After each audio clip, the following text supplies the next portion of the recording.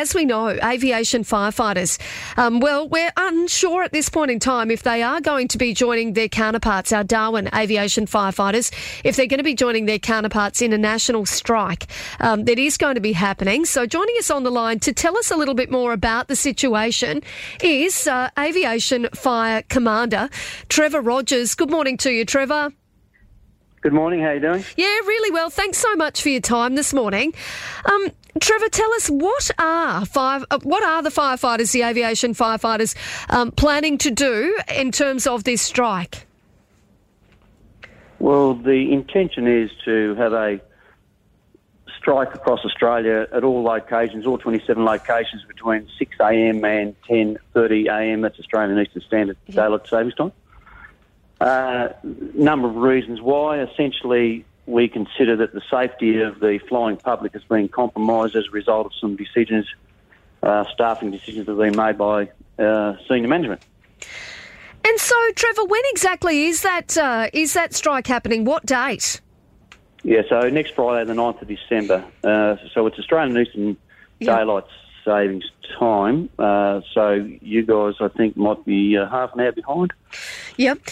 So it's probably going to be 5:30 to 9:30, something like that. Don't quote me in regards to exact timelines. No, that's all right. We'll be able to find that out. Trevor, tell me, how many of the aviation firefighters are there in Darwin, and are they going to be going on this strike too?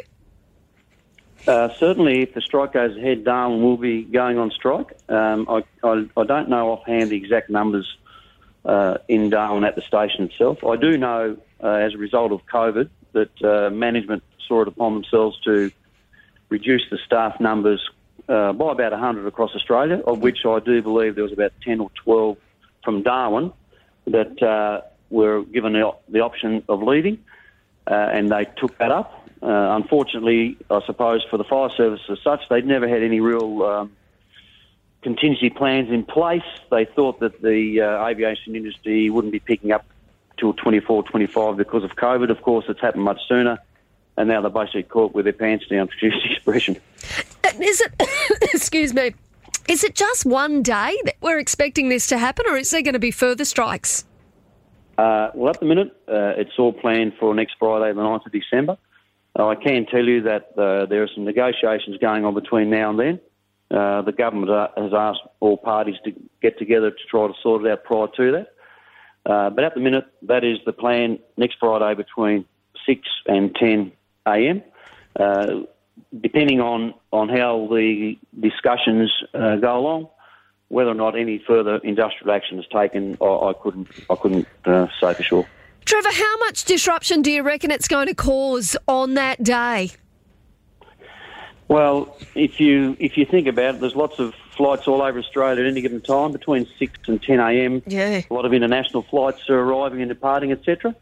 It'll come down, I suppose, to the carrier, the airline themselves, the airlines themselves, as to whether or not they choose to fly during that period of time.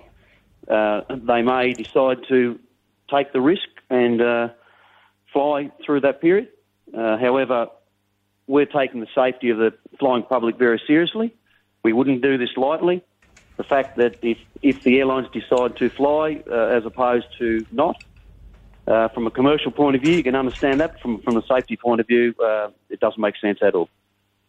Trevor, sorry, I've got a bit of a frog in my throat, mate, just having a quiet choke while interviewing you. Now, so just excuse me. So obviously next Friday this is happening. Is there any way that this is avoidable, that this strike action could be avoidable? Well, yes, there is.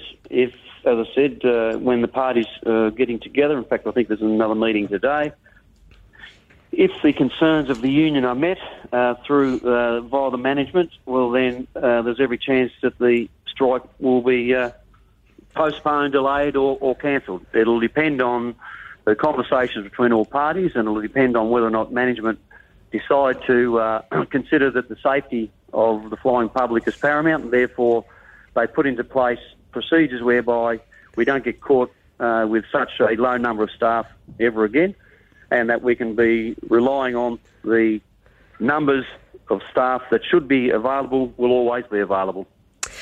Well, Trevor Rogers, Aviation Fire Commander, we really appreciate your time this morning. Thanks very much for having a chat with us. No trouble, anytime. Thank you.